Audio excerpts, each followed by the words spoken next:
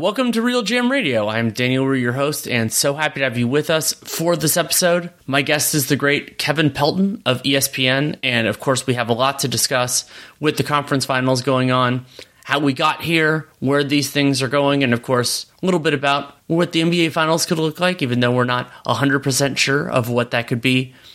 Episode is brought to you by FanDuel. New customers get a no-sweat first bet up to $1,000. Go to FanDuel.com/Boston to check it out. And I hope you really enjoy the episode. Here we go. Thank you so much for coming on.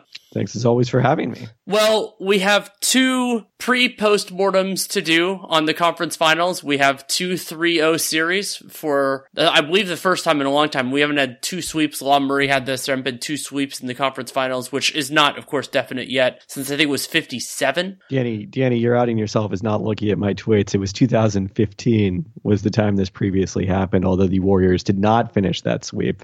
Gave the Rockets a gentleman's sweep in that series. I apologize. But let's start with the one that is, I believe it's technically over now, but the one that is more fresh, and that is Celtics Heat. And there's plenty of attention to be paid to Boston, not only likely losing the series, but performing the way they have. But I think that starting there does a disservice to how great the Miami Heat have played. Yeah, I mean, you know, I feel like there was a conversation the other day about the Heat's talent, basically, and that they had gotten this far. And my response to that was, well, yeah, if they're going to make all these threes, they're awfully talented. And one of the interesting things that's happened this postseason is happens every playoffs. It's especially apparent in the other series, and we'll talk about that in a moment. A number of players get played off the court because of their limitations as the intensity goes up. And that hasn't just happened to a single Miami Heat player. Other than possibly Kevin Love. But even he was still contributing. I mean, sure. He was a little bit bogan at times, but not really a drain on the team, I wouldn't say necessarily. Now, the interesting storyline is that Tyler Hero hasn't been a part of this. And you wonder, I don't want to say Ewing theory because he's not that important a player, but it does feel like the fact that teams haven't had an easy place to pick at defensively. David Lee theory? That's not a bad way to go with it. Yeah. The fact that teams haven't had an easy place to pick at defensively with the Heat, particularly when Love is not on the court, and the fact that Max Strus, who's a pretty good defender, is the guy that you're ending up targeting. I think that's something that's really served the Heat well. And again, look, if you've got Jimmy Butler doing his playoff Jimmy thing, and everybody else is making, and Bam is doing everything that he does, and all the other guys are making shots, like that is actually a pretty good recipe for a title contender. Particularly when they're defensively versatile and guys that you have to guard. Like that's one of the other differences between Miami and a lot of other teams is that they have some defensive negatives in the rotation, but they have, at least to this point, and full credit to the players themselves and to Spoelstra and the coaching staff for making this happen, that, like Duncan Robinson has played respectable amount in the series. He had some big plays in game 2 and of course in game 3, and Strus and Vincent have done well overall defensively. And so that double of have to guard them and can hold up at least well enough on defense is a very basic threshold that, that a lot of players get crucibled. And it's largely because of one of those two failings. Yes, I should have referenced, of course, the crucible from our buddy Nate Duncan, your podcast partner in crime. Yeah, I mean, the other element of it is just like we have to like focus on the level of shooting that we're seeing from Miami. I mean, so much of this year's playoffs, I think, has been about, even in an era where teams shoot better than ever, shoot more frequently than ever, although a little less than last season.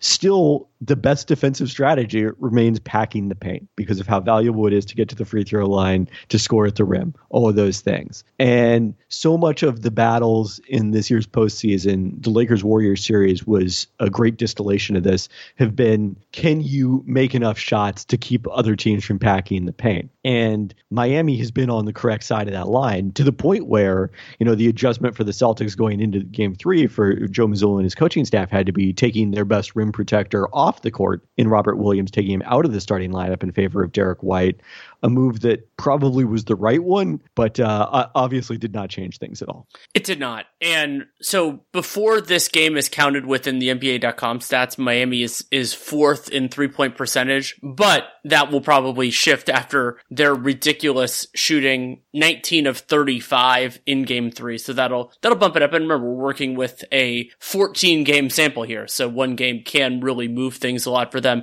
but it's more than even at some point than the million threes that it feels like Caleb Martin has hit, including in key situations. It's also, like how that bends the defense, and having it where you don't want to truly leave guys also combined with willing passers means that Jimmy Butler, Bam Adebayo have not only more space, but more advantages to work with. Yeah, we witnessed this with Jimmy Butler over the last 2 games. The complaint in the fourth quarter of game 2 was, well, why aren't they helping against Jimmy Butler one-on-one against Grant Williams? Well, they tried that tonight. How'd that turn out for you? It turns out you gave up a bunch of my open Miami 3-pointers. I mean, I'd probably rather lose that way, I suppose, on some level, but either way, you lost.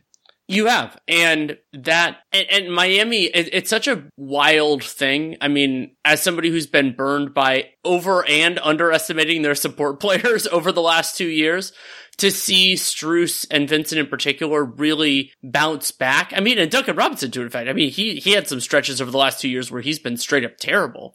To be competent rotation players, competent starters, depending on which player we're talking about, and at times way better than that. I mean, the shot that Gabe Vincent hit that functionally sealed game 2 was a jaw dropper. Yeah, I mean, it's just been a really, so you mentioned their 3-point shooting. The other element of it is other teams not making threes against them, and that was obviously very apparent in game 2, as much as Boston struggled to make anything the first 3 quarters. So if you look at, so they're not really at the bottom necessarily of opponent 3-point percentage, but they're very low in that regard, and they're much higher than they were in the regular season, as you alluded to, in terms of their own 3-point percentage.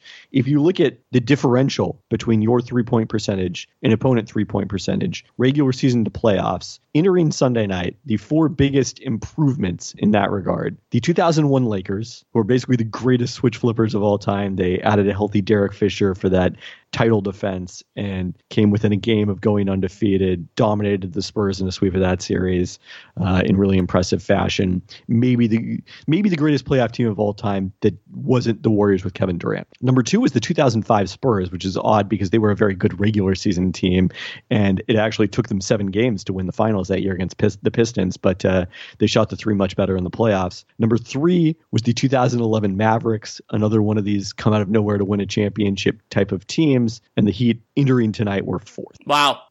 And so we don't, obviously, we'll talk about a potential finals matchup later on, but it does make the Heat, I mean, they're a tougher team to defend than we expected, especially once Hero went down. Like, that was, to me, I thought that, they won game 1 of that series, and I'm just like, but Hero went down, it's like, it's going to be easier to defend them, but those guys stepped up. Jimmy Butler has been ridiculous, the playoff MVP so far, though he has some strong competition, and all of the pieces have fit together incredibly well. Is there something bigger that we can draw from this so far? Is there something like did like, whether it's models or us as analysts, is there something that we got wrong, or is this good players playing better than they had before, maybe playing better than you expect moving forward?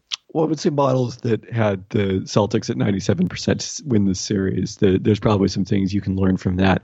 I mean, it's going to be interesting to see what the ramifications are. Like, certainly if it had been Lakers Heat, like, I feel like it would have been very difficult to compel people to care that much about the regular season next year if 2 teams had come out of the play-in to get all the way to the NBA Finals. Just one team doing it is probably enough, especially in a long lockout situation, which, is the only other time that we had an 8 seed get to the NBA Finals. So it'll be interesting to see the implications of that from sort of how we manage the season philosophy next year. I think in terms of our evaluation, I don't know. It's interesting because, again, we just talked about that 3-point differential stat. Like, that's the sort of thing that's supposed to regress to the mean. That's supposed to, okay, you shot the heck out of it in the first round against Milwaukee, but that's not going to carry over, which it actually didn't in the New York series. And that's the other interesting thing about this going into this series is that Knicks series to some degree threw us off the scent because Miami kind of offensively reverted to form and just was able to shut New York down defensively. And it seemed like it was much more about the limitations of the Knicks than it was necessarily what the Heat were doing in a way that was going to translate against a better opponent in Miami. And instead, I guess the takeaway should have been, wow, it's amazing that Miami managed to win this series with Jimmy Butler hobbled after that ankle injury. And now that he looks very healthy, plenty healthy enough to get down on one knee and signal timeout, the Heat are suddenly an offensive juggernaut again. Butler, especially like getting an extended rest, which if the Heat can, even if it takes 5 to win this series, they will presumably get, that is very good news for them. And there was a time early and this is the way that the passage of time can work. After game 2, that is exactly how I felt about Heat Knicks, but then we got more games and you just kind of thought about things a little bit differently. Jimmy Butler, them losing that game close without Butler, I'm like, okay, so the Heat are winning the series, but then Butler not looking like Butler, it's like, oh, well, that's going to be dangerous. And the Celtics, like... Well, yeah. I mean, I know the thought I had was like, oh, this might be the worst case scenario where the Heat managed to win this series, but Jimmy is too hobbled to actually make a difference against the Celtics. And we have a sweep, which it turns out we very well might have. We might have, yeah. It's the but for you of series. And I think that's a natural trend. No, wait. It's but not for me. Oh, yeah, that's right. Thank you, Kevin. There will, of course, be a lot of discussion, but also real repercussions, however that falls in Boston for how this shakes out. And, for example, Nate and I were doing this game on playback, and we kind of said, like, somebody said 2 maxes for this, like the idea of, like, because Jaylen Brown now with the All-NBA appearance, he's eligible for a much more lucrative extension, which I believe the Celtics should offer and he should accept should it come to pass. There will be a natural inclination to say it's the player's fault, it's the coach's fault. And I believe the answer is both, but I also don't know how to address this overall when you consider that per Clean the Glass, the Celtics were the best team in the regular season this year by 1.1 points per 100 possessions. And of course, this is a deeply disappointing playoff exit, and they made it to the NBA Finals last year. So what are you feeling in terms of how, like, what, as Boston, because a lot of times, like, we could talk about how and why this series has gone so south for them. And you could argue, it took them longer to beat the Hawks and the Sixers than we expected. But how you react to that in many ways with a team with this setup of a roster structure matters more than your diagnosis itself. Do you agree with that? I mean, I think the way that people often, to that point, the way that people often think about these decisions is backward. What was the reason we lost? As opposed to thinking about it forward, is in what will be the best decision for us over the next few years? Because those answers aren't necessarily the same thing. Sure. Parsing out blame doesn't necessarily tell you anything. Like, as we were sitting here in the aftermath of Miami in slightly less dominant fashion and with an injury to the star, doing this to Milwaukee in 2020, 2.5 years ago, actually, because that series took place in the fall.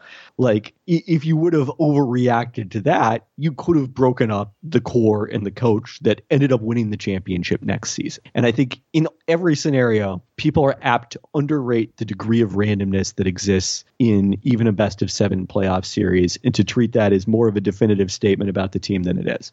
That said, I think 2 things. I mean, number one, you mentioned this. The Celtics have had this tendency dating back to parts of last year's playoffs to only bring their best effort when it seemed absolutely necessary. And that's an extremely dangerous tendency to have. And it burned them in this series. They were the student that got used to, I don't need to study. I'll cram the night before the test and figure everything out and I'll do fine. And like, they were taking high school classes and getting by. That was the first 2 rounds for them. And then all of a sudden they got into college and tried to do that and they're flunking out. That's my analogy for the Celtics. So I think that is something that needs to be addressed going forward, whether you pin that on the roster or whether you think that's a function of Joe Mazzulla. And to me, it's hard to blame that on Mazzulla because, again, that trend dates back to last year when Ime Udoka was the head coach. If we're going to connect that with some of their late game execution problems, then that you go back. I was going. Then you go back to more coaches. Like then you go back to Brad Stevens and everything else. And there's also this problem. And it's so funny because, like I've been geographically closer to the Warriors and watched their run. And there are some foibles with that team too. Now they've had dramatically more success during their run to this point than the Celtics run to this point, worth noting the relative ages of their key players. And it was like, the Warriors turned the ball over too much. They turned and like, maybe you can correct some of that, but it is a really difficult needle to thread because I think that some of the blame here goes to the players. And that there is an inherent, not only inconsistency, but also flaw that neither, even with their improvements, neither Jason Tatum nor Jaylen Brown is that every down running back, that consistent offensive engine. And that it leads to some of their late game struggles. It can lead to ball movement stuff, some of the weird mistakes that happened that loomed large in game 2 as well. And so there's something there. But the challenge, and this gets into the idea you were talking before about overreaction, is you have to compare that to an alternative. And it is exceedingly hard to get those players, the best players on a title team, unambiguously. And a lot of times you don't know it until they do it. Like Stephen Curry, there were plenty of doubts on him before the Warriors won their first title. Fewer doubts. There were doubts on him being the best player in a title team up to last year in some degree. Fair enough. And, and you could go through like Giannis and KD and whoever the best player is on the title team this year will absolutely fit that description. And especially if it's Jokic. And so you have that point, like getting that player, identifying and then acquiring that player is exceedingly hard. They almost never change teams. And when they do, it's an anomalous thing. Like I've thought about an idea of writing a piece on this called like with the idea of earthquakes. They don't change teams very often, and when they do, it's this paradigm shifting thing. But whatever lead could you use that related an actual literal earthquake to a game changing NBA transaction that happened that same night? You're remembering something I'm not. Oh, Kawhi and Paul George. Oh, that's right. The night of the earthquake in Vegas. Oh man. Our dinner at Momofuku. Momofuku, that's right. And where I was not involved in that dinner and sprinted from my hotel room to come to the dinner so that we could Nate and I could hash out the podcast. That was a fun night. And so those things are hard to do. And then you also have to compare it to the alternative. So is there a scenario where Jaylen Brown on a different team, presumably with talent going back to Boston, makes them better, makes them more of a championship contender? Absolutely. Like there is a pathway for that. There are a lot of pathways where they're worse and significantly worse, and the finals run last year is the best they ever do. As great as Jason Tatum is, and Tatum could make improvements, everything else. So you have to weigh, as Brad Stevens, as ownership, in many ways this is an ownership level decision, you have to weigh all of those things together, and the lack of the clear qualifiers or even players that have that kind of potential in the current NBA is fascinating. Like that they're and if you trade Jaylen Brown or Jason Tatum, but Jaylen Brown for anything less than that, it's a more dangerous game. I mean, there's one obvious name here, isn't there? It makes you quite old, but you're much older. But the guy who could be the offensive engine in a late game situation, who someday might get traded from the team that he's called home his entire career, Damian Lillard. Sure, that would be pretty juicy. And Jaylen Brown is young enough, and honestly, for Portland, you could make an argument that Brown agreeing to that extension, it wouldn't be a trade that could happen right away, but that it would, because that would give the security for Portland getting a guy on an expiring contract, that they wouldn't have the same power to extend. That would be a limitation for them. I'm not 100% sure that Lillard could be the best player in the title team right now, but Lillard plus Tatum, yeah, right. You could make an argument there, and that's especially because Jaylen Brown is so talented. Like you could get to a player like Lillard without giving up everything else. And so Robert Williams, Al Horford become more important in that scenario, and you kept them. Yeah, I mean, you could even wonder whether it would be a 3-team construction if the Blazers just prioritize draft picks and send Jaylen Brown to another team. But obviously that's way down the road. I think it's related to the other question you have to ask right now, though. does Jaylen Brown have as much trade value on that Supermax extension for the reasons you outlined in terms of the long-term, having him under contract for an extended period of time, than he has trying to trade him this summer heading into I believe the final season of his contract, right? Correct. And I think that the extension increases his value. The only possible exception would be a franchise that was supremely confident that they could get him to re-sign. And Brown can make a team more confident in that by expressing so. It would be privately, but, it could be semi-privately like the Celtics find out or other things. And there have been circumstances like that, of course, in the past. And so whatever that is that Jaylen Brown wants, and of course, one of the things to acknowledge is it could be the Celtics, like they're a championship relevant team. They made the finals last year, everything else. But if it's a return back to Georgia, then that's the case. Or it's a different team where he has more with the freedom that James Harden appears to be valuing, that sort of thing as well. Like in that circumstance, maybe so, but especially with the cap rising, even if it's set for 10% a year as the most it can go up, I think that certainty is worth it. And so for me, preliminarily, other than there being a delay in potentially making a move, I would rather have him on that contract, even if it's more expensive, because Yeah, and to your point about the 10% maximum that the cap can jump under the new CBA, that's still larger than the 8% raise in the first year. And because of the fact that those raises aren't compounded, you're not keeping pace with the cap to a greater degree every year. So it's not exactly 35% of the cap for him, in year 4 or 5 of that extension, when he should still relatively be in his prime. I think let's go back though to the kind of the bigger picture question that you raised at the beginning of this discussion, which is having two wings is your primary playmakers in late game situations. And you have to break up Jaylen Brown and Jason Tatum argument from December 2021 was pretty facile and reductive, I thought. But I do wonder if there has been some rethinking of the wing heavy model in the last couple of years here with, Kawhi and Paul George, as I talked about with that earthquake, like that was the model for a period of time, but they have not translated that into a championship. Injuries have been a huge factor in that. The Clippers team was still very good this year when both of those guys were on the court. But I think it looks a little different than it did now when the goal was kind of like, let's get as many interchangeable guys as possible. And now there might be a little more emphasis on ball handling as part of this. I don't know if you want to call Jimmy Butler a wing. He's played point guard a lot. He defends power forwards often in Miami's setup. He just kind of doesn't even have a position. But in Denver's case, having a ball handler in Jamal Murray as part of their top two has clearly worked out very well for them this postseason.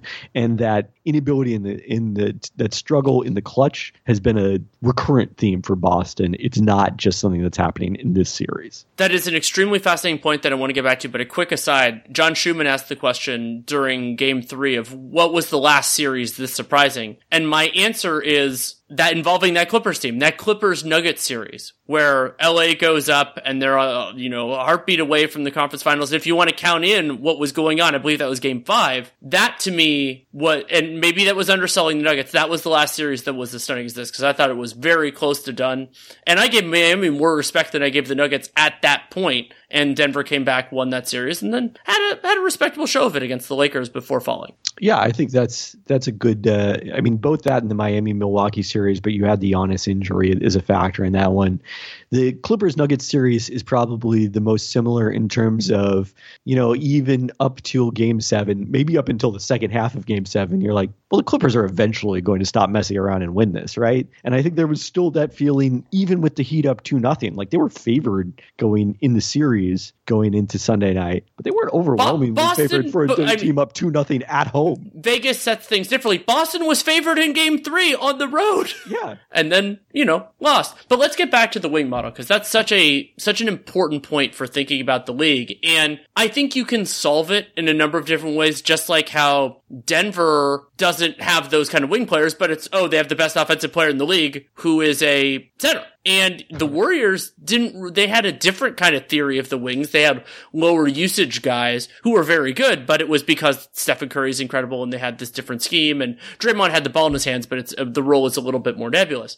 But the Celtics offense ground down, and the challenge, and it's so funny, I think back to conversations I had with Matt Moore and a few others, like I talked about this a lot when I was really skeptical of the Celtics back in 2019, this idea that they were going to run up against a team that could take away the things they did well, because the way the NBA works is there's always going to be a team that's playing better or is better than where I thought they were going to be. And to their credit, both Tatum and Brown, especially Tatum, have gotten significantly better from that point.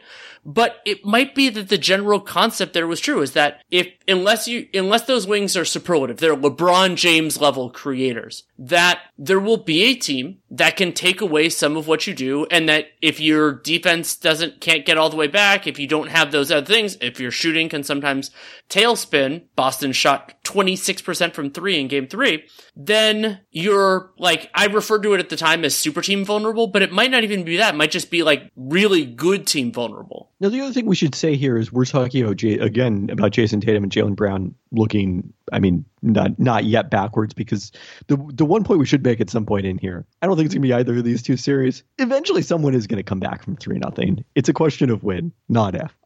It's sort of like the 16-1s in the NCAA tournament. Exactly, which now has happened multiple times. But Jason Tatum and Jaylen Brown, as they are right now, have not been good enough as playmakers in those situations. Could Jason Tatum, with a slightly longer offseason than he had last year, get in the lab and improve to the point where he reaches that level? I think that's plausible. Of course. Yeah. And I mean, Giannis got a lot better between some of the times that we wondered about him and his championship. Jokic has gotten a lot better over the last couple of years as well. And, surrounding talent can make a huge difference. Plenty more to discuss with Kevin Pelton. But first, a message from FanDuel. Make a fast break to FanDuel during the NBA playoffs, because right now new customers can get a no-sweat first bet up to $1,000. That's $1,000 back in bonus bets if your first bet does not win. I think it's really cool that they have the combination now of team-specific stuff. Sure, you can do the over-unders and all that, but also player props. And player props can be a fun way if you think, oh, this is a great matchup for Jokic or whatever player that you can get. I mean, Jamal Murray has his ups and downs. You can do all that through FanDuel, and that's why there's no better place to bet all the playoff action than America's #1 sportsbook. Visit FanDuel.com/Boston and get a no-sweat first bet up to $1,000. That's FanDuel.com/Boston, BOSTON. FanDuel, official sports betting partner of the NBA. Must be 21 and over in select states. First online real money wager only. $10 deposit required. Refund issued as non-withdrawable bonus bets that expire in 14 days. Restrictions apply. See full terms at FanDuel.com/sportsbook. FanDuel is offering online sports wagering in Kansas under an agreement with Kansas Star Casino LLC. Gambling problem? Call 1-800-GAMBLER or visit FanDuel.com/RG. 1-800-NEXT-STEP or text NEXT STEP to 53342. 1-888-789-7777 or visit ccpg.org/chat. 1-800-9-WITH-IT. 1-800-522-4700 or visit ksgamblinghelp.com. 1-877-770-STOP. gamblinghelplinema.org, or you can call 1-800-327-5050 for 24/7 support in Massachusetts.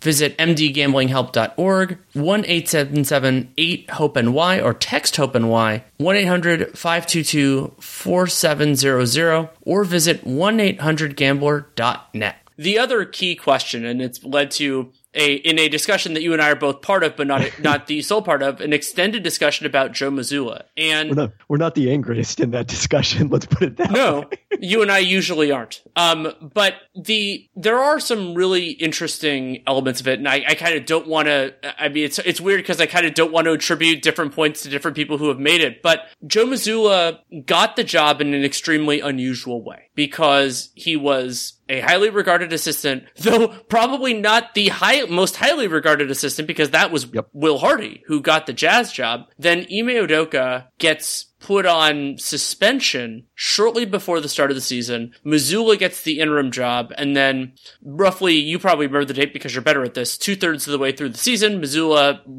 gets the interim title removed, partially because that's when things resolved sufficiently with Udoka, and gets the head job. So typically, an opening this enticing, where you have a team that made the finals the previous year and is built on young talent that is under, let's call it a version of team control now that Jaylen Brown is eligible for this extension. That would be an extremely hot job. Is it possible that it is possible that with all of that they would still hire Joe Mazzulla, that they would do it that way? It's hard to know. But they would be in the mix for everyone else. And what makes this significantly different is the supply of available head coaches and the success that they've had is unusually strong. So if you're ownership for the Celtics, the decision you have to make is, and some of this you can do clandestine discussions with some of the people involved here, is can you get Nick Nurse? Can you get, if you think he's significantly better, Monty Williams or Coach X? And if so, then are you willing to eat the money necessary to make that change happen? Yeah, I mean, I think part of the way you have to think about it is, had Ime Udoka's suspension come earlier in the offseason, and had it been a situation where it was clear 100% at that point that it was not just a suspension, that he was never going to come back as head coach, even though I think it was pretty widely suspected shortly after that suspension was announced that was going to be the case, would they have conducted an open search rather than, focusing on in-house candidates? And this was an almost unprecedentedly large jump in responsibilities for Joe Mazzulla, who was someone who I don't believe was on the front of the bench last season under Ime Udoka. I think he was behind the bench, and you almost never see someone go from, that role where you're not one of the assistants who's out in the huddles during every timeout to being head coach of a team. So I think those elements make it an interesting situation. I think there is a little danger from the Celtics standpoint of, we talked about this a little bit earlier, like the players need to take ownership of what's happened here, because their tendency to not be at peak focus at all times predates Joe Mazzulla. It goes back to last year's postseason. It was more explainable last year because it wasn't against his weak opponents, but it still happened. And I do think there is an element of, if you fire Joe Mazzulla, you're kind of telling the players it wasn't your fault. And that's maybe not the message they need to hear right now. It's also possible that the message can be sent privately on the other part of it. But of course, if it comes with firing Mazzulla and extending Jaylen Brown, then the public facing elements of that will be somewhat unambiguous in a different direction. And it also matters, how that message, should it be conveyed, is taken by the forces in play. And it's another bizarre part of the series. And I don't think you need to focus necessarily on the 3-point shot, that deserted Al Horford for large sections of this series. He was 2 for 5 in game 3. Marcus Smart, is that we praised Miami's support players, the Gabe Vincents and Max Struses, for doing very well so far in this series. I would also argue that Smart, Horford, Derek White, who I'm a big fan of normally, Rob Williams, Malcolm Brogdon, though he's been better than I expected, collectively, and there have been strong and weak moments for each of them, they haven't been up to their standard either. So I think another thing that happens as the NBA shifts more to a 3-point game is players whose contributions are primarily dependent on threes inevitably become more inconsistent, because sometimes those shots go in and sometimes they don't. And I don't know that there's necessarily a rhyme or reason to that. And I do think that's a small factor in the fact that we're seeing more upsets. I think there are multiple factors to that. The fact that home court advantage is no longer as strong as it used to be is something we don't really talk about, is an element of it. And then there's kind of this feedback loop in terms of what that means for the regular season. But the 3-pointers are a factor of that. And if you're Al Horford and the teams are leaving you open and you're not making that shot, there's only so much else you can do. Like, if he's in the paint, that's cramping their spacing. That's not what they want him to do. You just kind of need to make those shots, and sometimes you don't. It's a great point, and I wonder how that shakes out moving forward. And these are high pressure moments, and it's not only how I generally don't particularly care how media members interpret this, but how executives do, how players do. Because if Horford changes the way he plays, that can be a problem too. If you get into that, or if you play this person less because they're not hitting the shots they're supposed to hit, but you're relying on the smaller sample than the bigger sample of they're a good shooter overall, they bring other things to the table. one, it creates more challenging choices. And it's funny, I go back to the Clippers with that. Like, they have so many of their support players that played terribly overall this year, and that's going to be a key question moving forward. And so how you do that. And so that's another element that Brad Stevens and the Celtics front office is going to have to assess is, okay, you have a decision to make with Jaylen Brown, and then, but do you do anything else? And I think there are competing pressures because, I mean, Horford signed this very reasonable extension. Robert Williams is on a very reasonable extension. Brogdon, I think, gave them a lot this year. But so you could argue, you could make a very capable case that's like, this is about as good as you're going to do, and you largely keep the band together. The team is expensive and will be significantly in time. But do you, if you have to, do you downgrade, like EV wise, because a change is necessary and because it's not all about EV, it's about giving yourself the possibility, you know, like those 80 and 85th percentile outcomes really do matter with players like this. Do you have a player in mind, player type in mind that you think would make sense in that regard? I would love to see. So like the problem with like non-star dynamic players on ball is that almost every single one of them has some sort of severe flaw, which I think would be a huge problem for Celtics. So like, I'm not saying him specifically, but like, let's say the example of like Mike Conley, and they had Kemba Walker recently, so we know how this can go. It's like, okay, would he help stabilize their offense? Yeah, I think he would. But he would have a big old target on him as far as the playoffs go. And once you take steps down, you know, like Conley, I mean, he was fairly available at the deadline, like, and Conley has a big contract. There isn't a low rent version of that who is both good enough offensively and good enough defensively to make sense on the Celtics. Like, I know that was probably the dream for Derek White. Derek White's not good. He's not good at that offensively. He's good at other things, and he's wonderful defensively. So no, I don't really have somebody in mind. I have an archetype, but I think the idea that archetype doesn't exist is exceedingly important. I mean, we should talk at some point. It feels like Malcolm Brogdon's decision-making in the playoffs has really just not been good enough, because that was also supposed to be a lot of what he was supposed to bring, is that stabilizing force, another ball handler to solve some of the ills we saw last year in the finals against the Warriors. I don't think they can get him. I don't even know if a Jaylen Brown trade would make sense here. I've danced around the idea the last couple weeks of Tyrese Halliburton on the Celtics. Somebody, that would be amazing. Yes, I agree. Someone who can play on and off ball, who isn't great defensively, but can kind of do it. Like, I've become obsessed with this idea of reciprocal versatility, which is like, you're the weaker defender, but you can guard multiple positions well enough that you're not going to get slaughtered. And I think the Luka Doncic corollary. And I think that there is value to that from a team perspective, and like the difference between that and other than some specific moments like what Trae Young has done and some other guys. And so that sort of a player, but Halliburton is probably the exception that proves the rule. Like, I mean, it's hard to conceive of a way that Indiana would do a trade like that, especially when you consider Halliburton's price tag right now. Oh yeah, I mean, Tyrese Halliburton's, to me, one of the 10 most valuable players from a trade standpoint in the league. Right. And there aren't even like arbitrage opportunities on this. I mean, like there are players who have that potential, but just for whatever reason haven't, you know, like they've been injured or something like that. Like it's just not the way these things generally work out. So it is tough sledding. You know, I'm sure there would be like yes, Shai Gilgeous-Alexander, great fit for Boston. Don't know how they get it. Yeah. I mean, James Harden would be an amusing. Oh my Lord.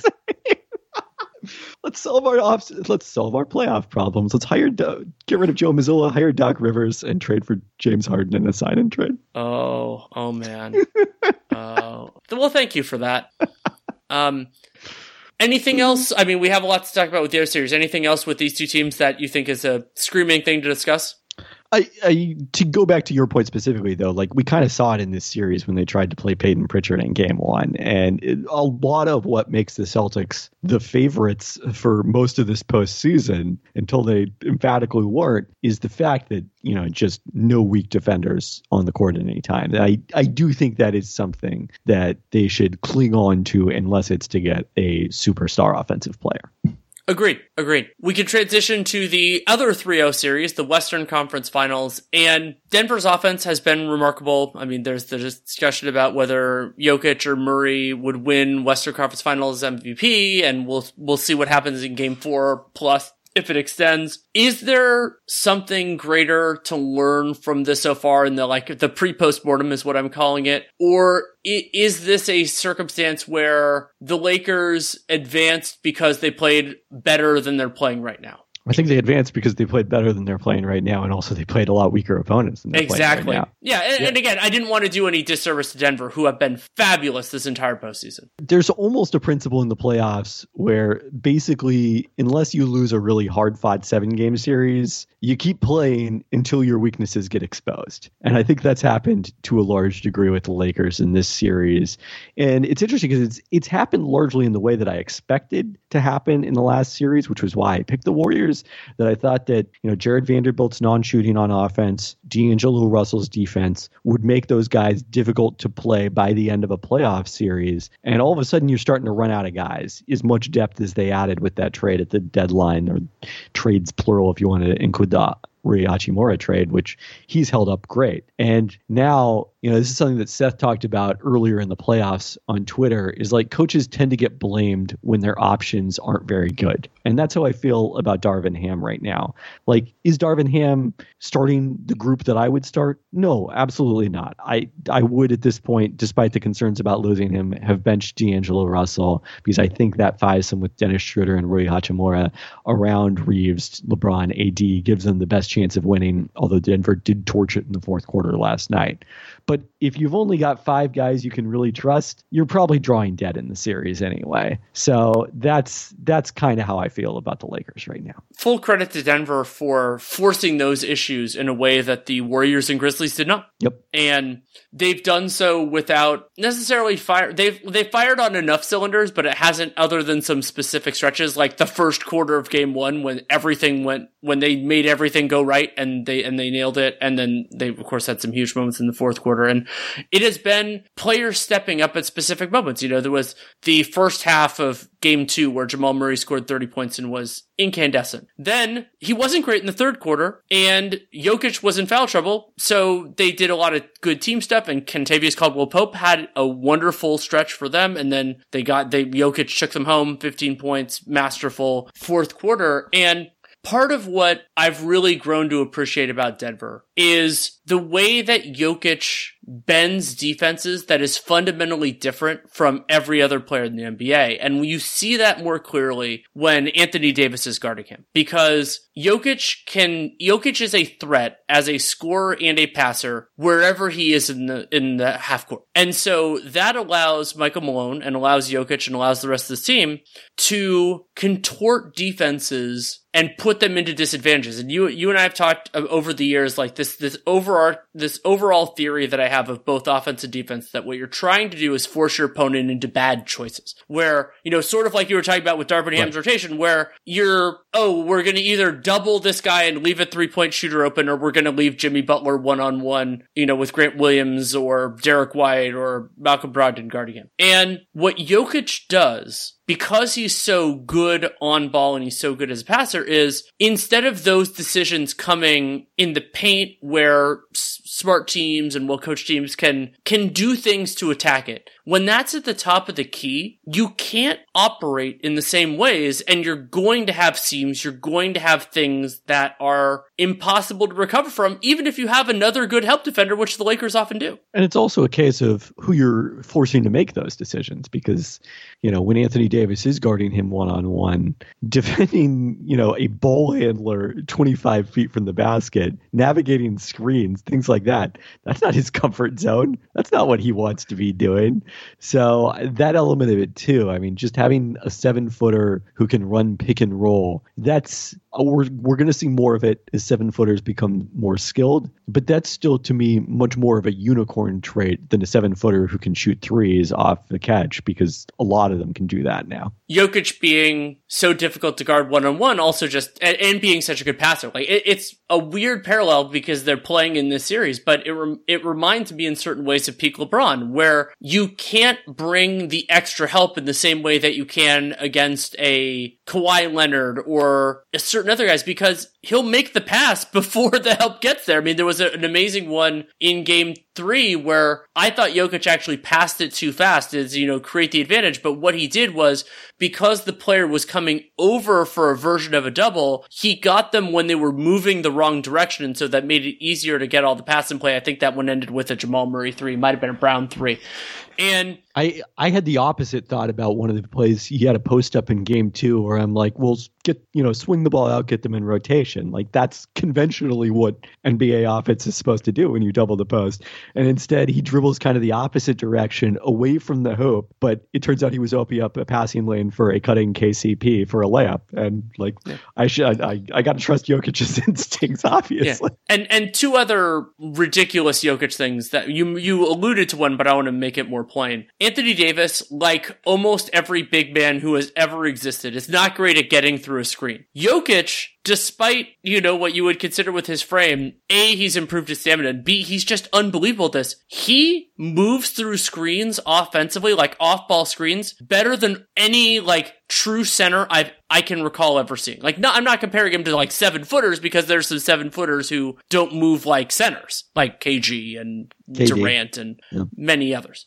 But that has put Davis when he's so the Lakers have gotten into the circumstance where basically the only guy they have on their team other than Davis who can even slightly credibly guard Jokic is LeBron. And LeBron actually did an awesome job for parts of game 2, but it took so much out of him. Is Davis, and Jokic is so good at every phase of offense that they found the few parts of defense that Anthony Davis does not thrive at, and they're creating those problems. And then the other one was, okay, you're going to do all these other things, then we're just going to run some 5-1 pick and roll at you, and no one can do anything about that. Yeah, that's a good way to think about it, I think, in terms of Anthony, the more things you do offensively, and Jokic does everything, the more ways it gives you to pick at and find whatever your opponent's strengths are. It's also a really healthy way to think about defense. I mean, because it's a lot easier with offense to identify those strengths and weaknesses. And the nuance of this guy's a good offensive player, but he's not as dynamic on the ball. That's something that's very easy to talk about. These specific strengths and weaknesses of players defensively can be more nuanced. And I'm happy that we're getting closer to that. And Ben Taylor's done some great work on this, but Anthony Davis, a superlative defender, and the best defensive player on a championship team. When he's been healthy, you could argue the best defensive player of the league. He was in my defensive player of the year conversation, despite missing a significant portion of the year. And they found one of the few things that he does well that you could basically never exploit because, well, who in the world is going to do that? And the answer is Jokic. Yeah, he's the one, literally the one. So, and there are lots of players, again, partially because we talked about the Heat Celtics series for a long time. There are a lot of Nuggets players that deserve praise. And Michael Malone for moving away in game 3 from Aaron Gordon, and Aaron Gordon for apparently being okay with it, unlike certain players allegedly in certain other series or in the same series. But we're on limited time, and I'm not going to have you on the pod again beforehand, even if we have 8 days off. We don't know that the finals is going to be Heat Nuggets yet, but it's pretty likely. Preliminary inclinations on it? Yeah, it was only during the second half of Heat Celtics tonight that I allowed myself to start thinking about it.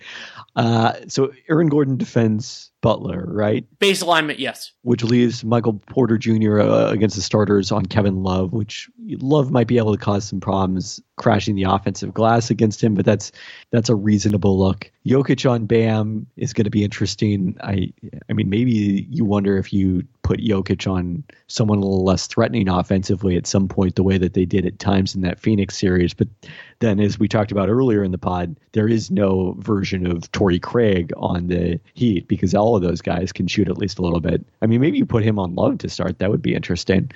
Yeah, maybe. Then they'd probably pick and pop with Love. That's one thing I wrote about the other day about the Lakers have not been very effective in this series, in game 2 in particular, according to the Second Spectrum tracking, against Jokic dropping. And I suggested, maybe they try to get Rui Hachimura involved in that because he can pop in a way that AD isn't that same kind of threat. And the pop is in some ways, if you're defending the pull-up jumper as well as the Nuggets guards are, that's the way maybe you can take advantage of the drop coverage. Other end of the court, Bam, do you dare start Kevin Love on Jokic? I think it's worth a try, and it's not going to be Cody Zeller. So look at his chance, I suppose. Because I've grown to appreciate. It's funny. This is the two centers that I've been like very, very skeptical of, who are actually really good. Like there are centers that are worse that I've been skeptical of, like Vooch and everything else. But like this isn't a Vooch the bonus finals. This is Jokic and Bam, who are like great. And what I've worried about with Bam is that he's more of a team defender and in like a smaller guy isolation defender. Like he's one of the best switch defenders in the league. But those like beast guys he has trouble with, and now you get to face the ultimate. It's the big boss there. And so you can do that through a team concept. But as we just talked about, defending Jokic through a team concept creates a ton of problems. If there's a video game with Jokic is the big boss, are his brothers the bosses you have to fight to get to the big boss? Or like a massive, complicated series of horses. I think it could be a combination of the two. I'm not exactly sure. I'd play that video game, I suppose. Yeah. I bet my nephews would enjoy it. No, yeah, and what's amusing to me about that matchup is Love and Jokic are an archetype of their own to me, of players who I think are not as bad defensively as they look, because everyone focuses on their lack of rim protection defensively and doesn't notice some of the subtle things they do in terms of, both historically have generated a high number of steals. Love now takes tons of charges. They're very good defensive rebounders. They don't commit a lot of shooting fouls. I don't want to say that Jokic is necessarily low fouls through his entire career, because he used to have all of those kind of frustration, stop, fast break kind of fouls that thankfully he's taken out of his game. So they're kind of similar players in my mind from that regard. So it'd be very amusing to see them matching up in an NBA Finals. One thing I do think we'll see in key moments is Jimmy Butler and Bam Adebayo on Jokic and Murray, so that you can switch some of those actions, but they could just use other players involved in it. And so put heat on Strus and on Vincent or Duncan Robinson or pun intended? No, but sure. I'll take the very, very faint W on that. And so they'll stress out all those players. And that is fascinating. And Spoelstra I think he has better pieces to work with than most coaches, and also has typically done a very good job in that circumstance. And so part of why I love the idea of this series is that there are a lot of stress tests. And there's some parallels. Nate and I talked about this with Nuggets Suns, where each of those teams didn't have great plan Bs. Like the idea that, okay, well, who's going to guard KD and who's going to guard Jokic and all those things. And it ended up being that not only were the Nuggets plan Bs better, but they also didn't need them as much. But that goes the other way for when the Heat have the ball, of you can pressure. So a key weakness that the Nuggets have generally is rim protection. That's why I thought an inflection point of this series would be if the Lakers can get consistent dribble penetration, really wherever it's coming from. They can get good stuff around the basket. And that happened in the second quarter of Game 3, where Jokic was in foul trouble. He wasn't really contesting anything. And when Schroeder or Reeves got by their man, they were getting fouled. They were getting things around the basket. It just hasn't happened enough, and Denver made the adjustment to dare, most notably, LeBron James to shoot three-pointers. Those weaknesses could be more pressing against the Heat than they have been against Denver's other opponents. Yeah, it's interesting because I feel like to some degree, even though I've picked the Nuggets in 2 out of the 3 series and felt that they were the clear favorites in the conference finals, like to some degree, it's like which team's weaknesses that haven't affected them thus far, that are part of the reason that we didn't expect them to be as good as they've been in the playoffs, are going to finally come to the fore in this final series. In Miami's case, it's a little less clear what those are, except just kind of that, again, they keep shooting over their heads their entire postseason. In the Nuggets case, it's this one clear thing in terms of their rim protection is the issue, the thing that for most teams would be a fatal flaw, but because of the fact that they have built around it defensively, and because they are so awesome defensively, has not operated that way for them thus far. And I would probably pick the Nuggets in this series, which I don't know if I've ever picked against the same team 4 times in one playoffs. That's a remarkable job of not learning my lesson at all, I suppose. that would be I didn't pick the first round because I was on paternity leave, but I would have to think about how that would go. I'm really excited about this as a potential finals and the dynamics that are in place. And there's another part of it. I don't like to think about things in terms of narrative. I'm not as gifted as other people are at it, but the idea of either Jimmy Butler or Nikola Jokic being the best player in a championship team is really, really exciting for me. And Jokic in particular, it's something that I fixated on before Kevin Durant was a free agent. And I never wrote this in all the pieces that I did about like Durant potentially joining the Warriors before it happened.